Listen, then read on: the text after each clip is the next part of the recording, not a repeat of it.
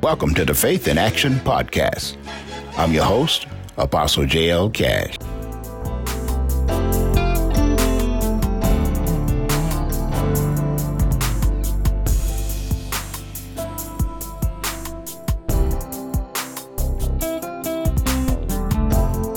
Say thank you.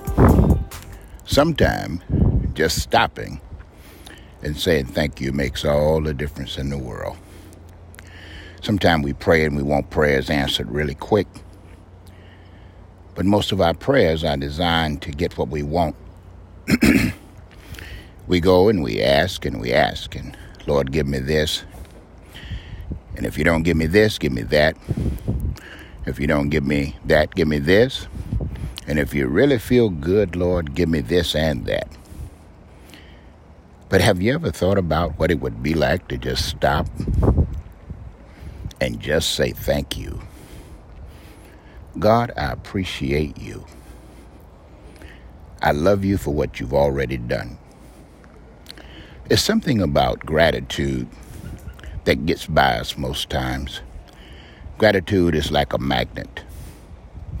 Whatever blessings God have for you, gratitude is what draws them. Gratitude pulls in healing, it pulls in finances, it pulls in wealth, it pulls in joy, it pulls in peace. So when the enemy is busy doing what he likes it best when we do not show gratitude in any way. It empowers him to keep back what God has already promised, what is already predestined for us, what is already ours. But the moment you release that gratitude, it starts to pull it in. The angels get busy. They go forth and pull in what God already said that you could have. There are so many prayers that we've already prayed that God has already answered. He's already taken care of. But because of lack of gratitude, we miss the whole thing. What if you woke up one morning, bills were due, you didn't feel as well in your body as you wanted to feel, but instead of complaining or asking for anything, you just simply said, Lord, I thank you. Lord, I thank you. I'm alive. I can see, I can hear. Or maybe I can't walk fast, but I'm walking. No one has to push me or carry me. So I say thank you. Years ago in the 70s, there was a group who wrote a song about signs. And in this song it said, sign, sign, everywhere a sign. Blocking up all the scenery, just breaking my mind. Do this, don't do that. Can't you read the sign? So one man say he went to a church and so they had signs in the church on how to act and what to do. He said, but when they got through teaching and preaching, he was sitting there and they began to pass around the plate for the people to give. He said he didn't have anything to give, so he got him a pen and a piece of paper and made up his own little sign.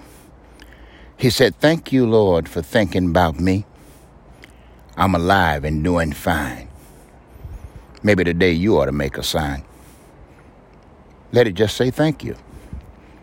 Or I may have some things on my request list. There may be things I don't have right now. I don't know where they are, where they're coming from. Maybe they're friends I wish would call. Maybe there's family I wish would stop by. Whatever your situation may be, you're on this side.